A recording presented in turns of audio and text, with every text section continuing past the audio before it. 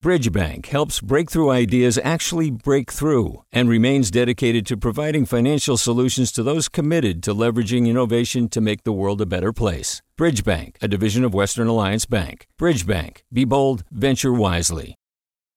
Hey, it's Avery Trufelman, host of Articles of Interest, and I've got to say, I've been a fan of KQED ever since I was a little kid, and I would come out to San Francisco to visit my grandma. It was just what we'd always turn on every time we got in the car, every time we were making dinner and turning on the radio. It was always KQED. And then over the years, I've become a massive fan of KQED podcasts because this is local reporting at its best. These are answers to questions you've always wanted to know, interviews with exciting, unusual voices, necessary journalism, all told with love and care and artistry. And did you know that a majority of KQED's funding actually comes from members? It's just people like you and me supporting the programs they love, while also getting access to cool events, behind-the-scenes footage, and so much more. If you want to sign up and be a part of this amazing community, visit donate.kqed.org/podcasts to become a member today. That's podcasts with an S. Thank you for listening, and thank you for your support. From KQED. Good morning. This is the California Report. I'm Saul Gonzalez in Los Angeles. Nearly 2 years into the pandemic, California is still under a state of emergency, and Republican state lawmakers are trying to change that. Cap Radio's Nicole Nixon has more. GOP lawmakers argue that since Los Angeles is hosting the Super Bowl this weekend and they don't expect mask rules to be enforced, the state of emergency is no longer necessary. Republicans tried to force votes on a pair of resolutions that would terminate the statewide emergency. Assemblymember Kevin Kiley authored one of them. We have done enormous, incalculable harm to our citizens, especially our kids, with restrictions that continue to this day. It is well past time that we allow our people to move on with their lives, and we can do that today. Inside the Capitol, Kiley and his GOP colleagues donned masks emblazoned with the photo of Governor Gavin Newsom and former Lakers star Magic Johnson sans masks at the NFC Championship game, and asked their colleagues to bring the resolution to end the emergency up for a vote. Democrats declined. Ayes have 15, noes have 48. The motion to suspend the rules fails. In a statement, Newsom's spokesperson called the Republicans' move political theater. His office also argued the emergency order from March 2020 has helped the state to quickly distribute masks and vaccines and boost hospital capacity. For the California Report, I'm Nicole Nixon in Sacramento. With new COVID cases and hospitalizations falling fast in LA County, some outdoor mask restrictions may be lifted as soon as next week. In LA, KPCC senior health reporter Jackie Fortier has the details. Now that the Omicron surge is rapidly receding, the number of people hospitalized with the disease has dropped below 2,500 for the first time since December in LA County. If the numbers stay that low for 7 days, we anticipate being able to lift the outdoor masking requirements at outdoor mega events and childcare and schools later next week, hopefully by Wednesday. That's LA County Public Health Director Barbara Ferrer. She says if community transmission also continues to fall, the county could roll back its indoor mask requirement for vaccinated people in late March.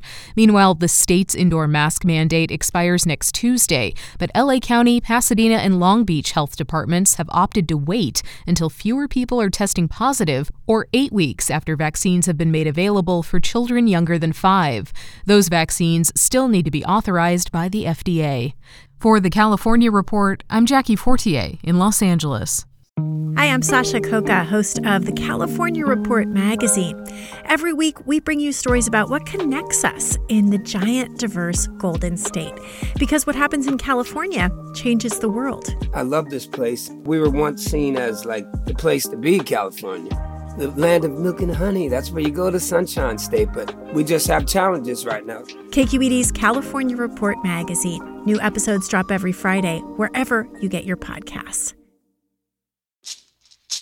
Hey, it's Glenn Washington from Snap Judgment. And if you love what you're hearing, and I know you love what you're hearing, please consider becoming a KQED member. Get special access to cool events, behind-the-scenes footage, and so much more. Plus, you'll sleep better at night, knowing you did your part for the community you depend upon. It's in you. Please be in it. Visit donate.kqed.org/podcasts to sign up now. That's podcast with an S. Thanks. The state of California is suing electric car maker Tesla, alleging widespread racial discrimination and harassment at the company's auto plant in Fremont. KQED's Rachel Myrow has more from our Silicon Valley desk. The lawsuit was filed by the Department of Fair Employment and Housing. It alleges hundreds of complaints paint a portrait of a hostile work environment where black workers were routinely confronted with racial slurs and discriminated against in job assignments, discipline, and pay. This is not the first lawsuit alleging toxic working conditions at Tesla, which also has a history of dust-ups with local and state officials over workplace issues.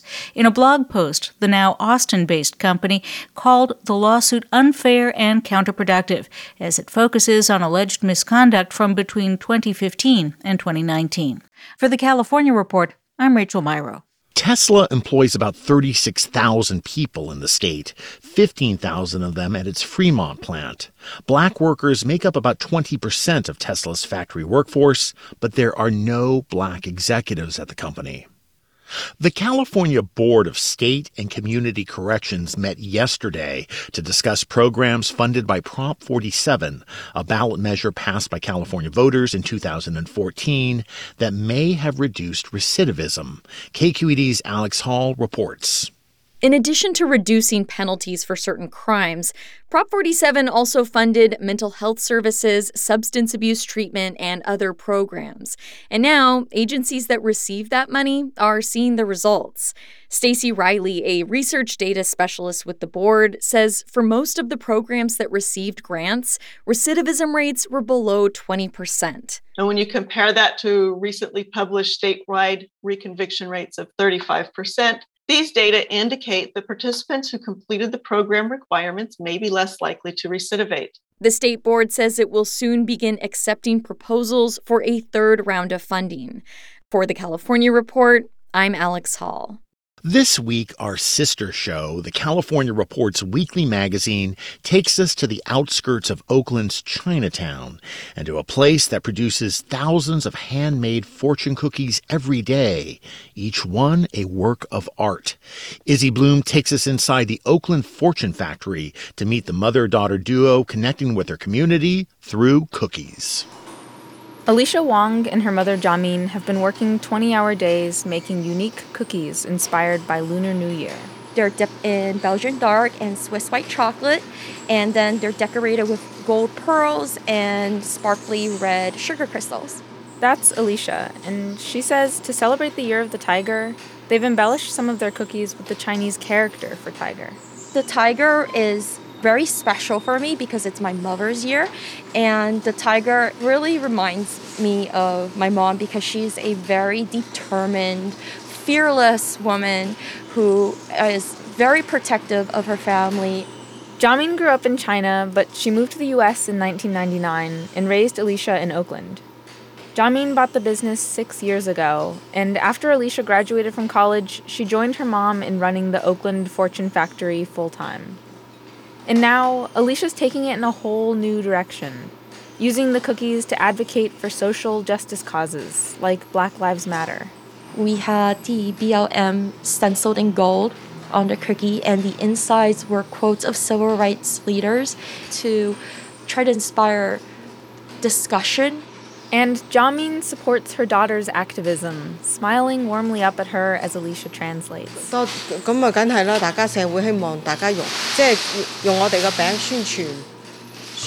She says, well, aside from trying to make money, you have to do something good for society. You have to do something good for others.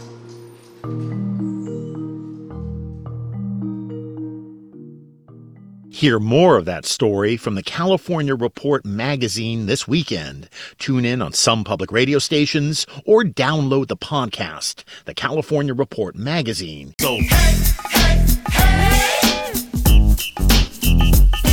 What you got to say?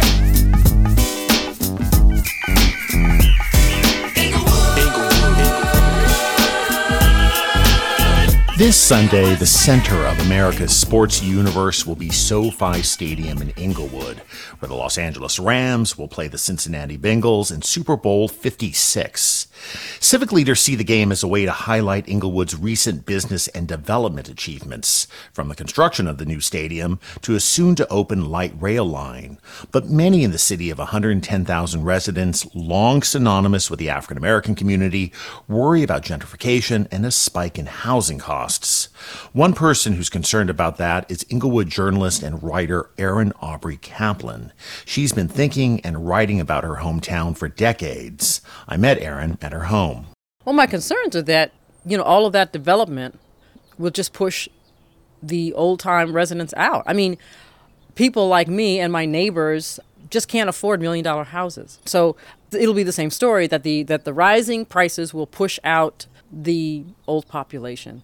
And so Inglewood will change. Gentrification is sort of a polite word for what I call white return. So, Inglewood, of course, was heavily white, like many, many, many places in LA County, up until the 1960s. And then after 1965, especially after the Watts unrest, a lot of places emptied out. There was huge white flight, Black infill and Latino infill. And now there was what I call white return. So that's what I fear. My hope is that all these wonderful improvements will benefit the residents. But I am not seeing that right now, and I still see that old disconnect. That sort of, okay, this is going to help you all. This is going to be good. This is going to be great for the city. But for the residents so far, I just don't see that. You certainly do, and I won't get too much into the weeds about what he's said, but you do have a mayor in this town, James Butts, who it seems he doesn't go an hour without talking in a very upbeat way about the stadium and all the other development happening in the city. He calls it a renaissance and uses 1,000 other synonyms for it. I mean, is there nothing to that argument, though? No, I mean, look, in the biggest picture, I understand that. I have been frustrated myself over the years seeing things that do not happen in Black and brown neighborhoods. I see, people struggle to get a grocery store. People struggle to get a sit-down restaurant. And I can understand why Mayor Butts would say that, and I am sympathetic to that. But I also see the same old dynamic of, big development comes in and just sort of happens. I mean, SoFi was approved very quickly. Yeah. And without the normal city oversight even. So that tells you something right there.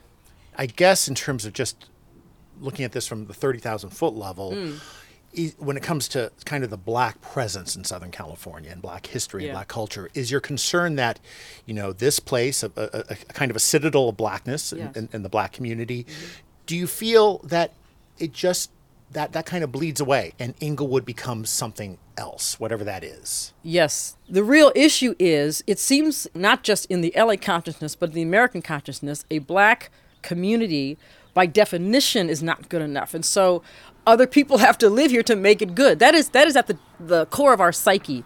Again, Inglewood is trying to assure residents that Inglewood will stay the same. I would love to believe that. Maybe Inglewood will be a brand new model and we will have all this great stuff.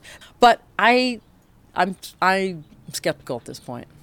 I guess really what you want to see is, hey, if changes are to come in Inglewood, I just want to make sure that they benefit the people of Inglewood. Well, sure. This is a really crucial moment for that, I think, in history. I mean, we've been doing the same old for a long time, and we need to do things differently, and we need to make gentrification something different and make it mean something other than displacement. We just can't do that anymore. So I am not going anywhere. I'll be around to see what happens. Erin Aubrey Kaplan, thanks so much for joining us. Thanks so much for having me. It was fun. And that is the California Report for Friday, February 11th. We're a production of KQED Public Radio. Our engineers are Katie McMurrin and Danny Bringer, with assistance from Seal Muller. Our producers are Mary Franklin Harvin and Keith Mizuguchi. Our senior editor is Angela Corral. Our director of news is Vinnie Tong. Our executive editor is Ethan Tobin Lindsay.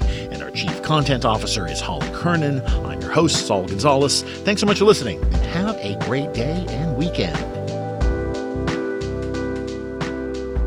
Support for the California Report comes from Eric and Wendy Schmidt, whose philanthropy harnesses the power of people and science to create innovative solutions for a healthy environment, just societies, and opportunities for human achievement. Stanford Healthcare, alerting listeners to the critical blood shortage in the area. Now's the time to donate blood and make a difference. StanfordBloodCenter.org. And the James Irvine Foundation, committed to a California where all low-income workers have the power to advance economically. Learn more at irvine.org. Do you love learning about the San Francisco Bay Area? Its history, its people, its unique blend of cultures? Then you should check out the Bay Curious book. I'm Katrina Schwartz, editor and producer on the Bay Curious podcast, and I'm here to let you know that for the month of May, we've worked out a sweet deal for KQED podcast listeners. Right now, you can get the Bay Curious ebook for $1.99. That's right, $1.99.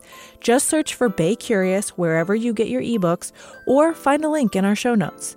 This offer does expire at the end of the month, though, so you'll want to act on it fast. Happy reading!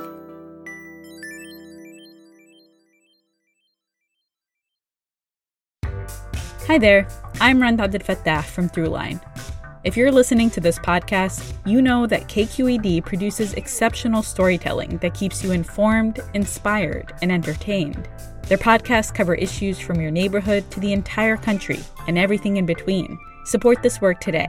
You can help us continue to bring quality podcasts to your ears. Just head to donate.kqed.org/podcast. That's donate.kqed.org/podcast.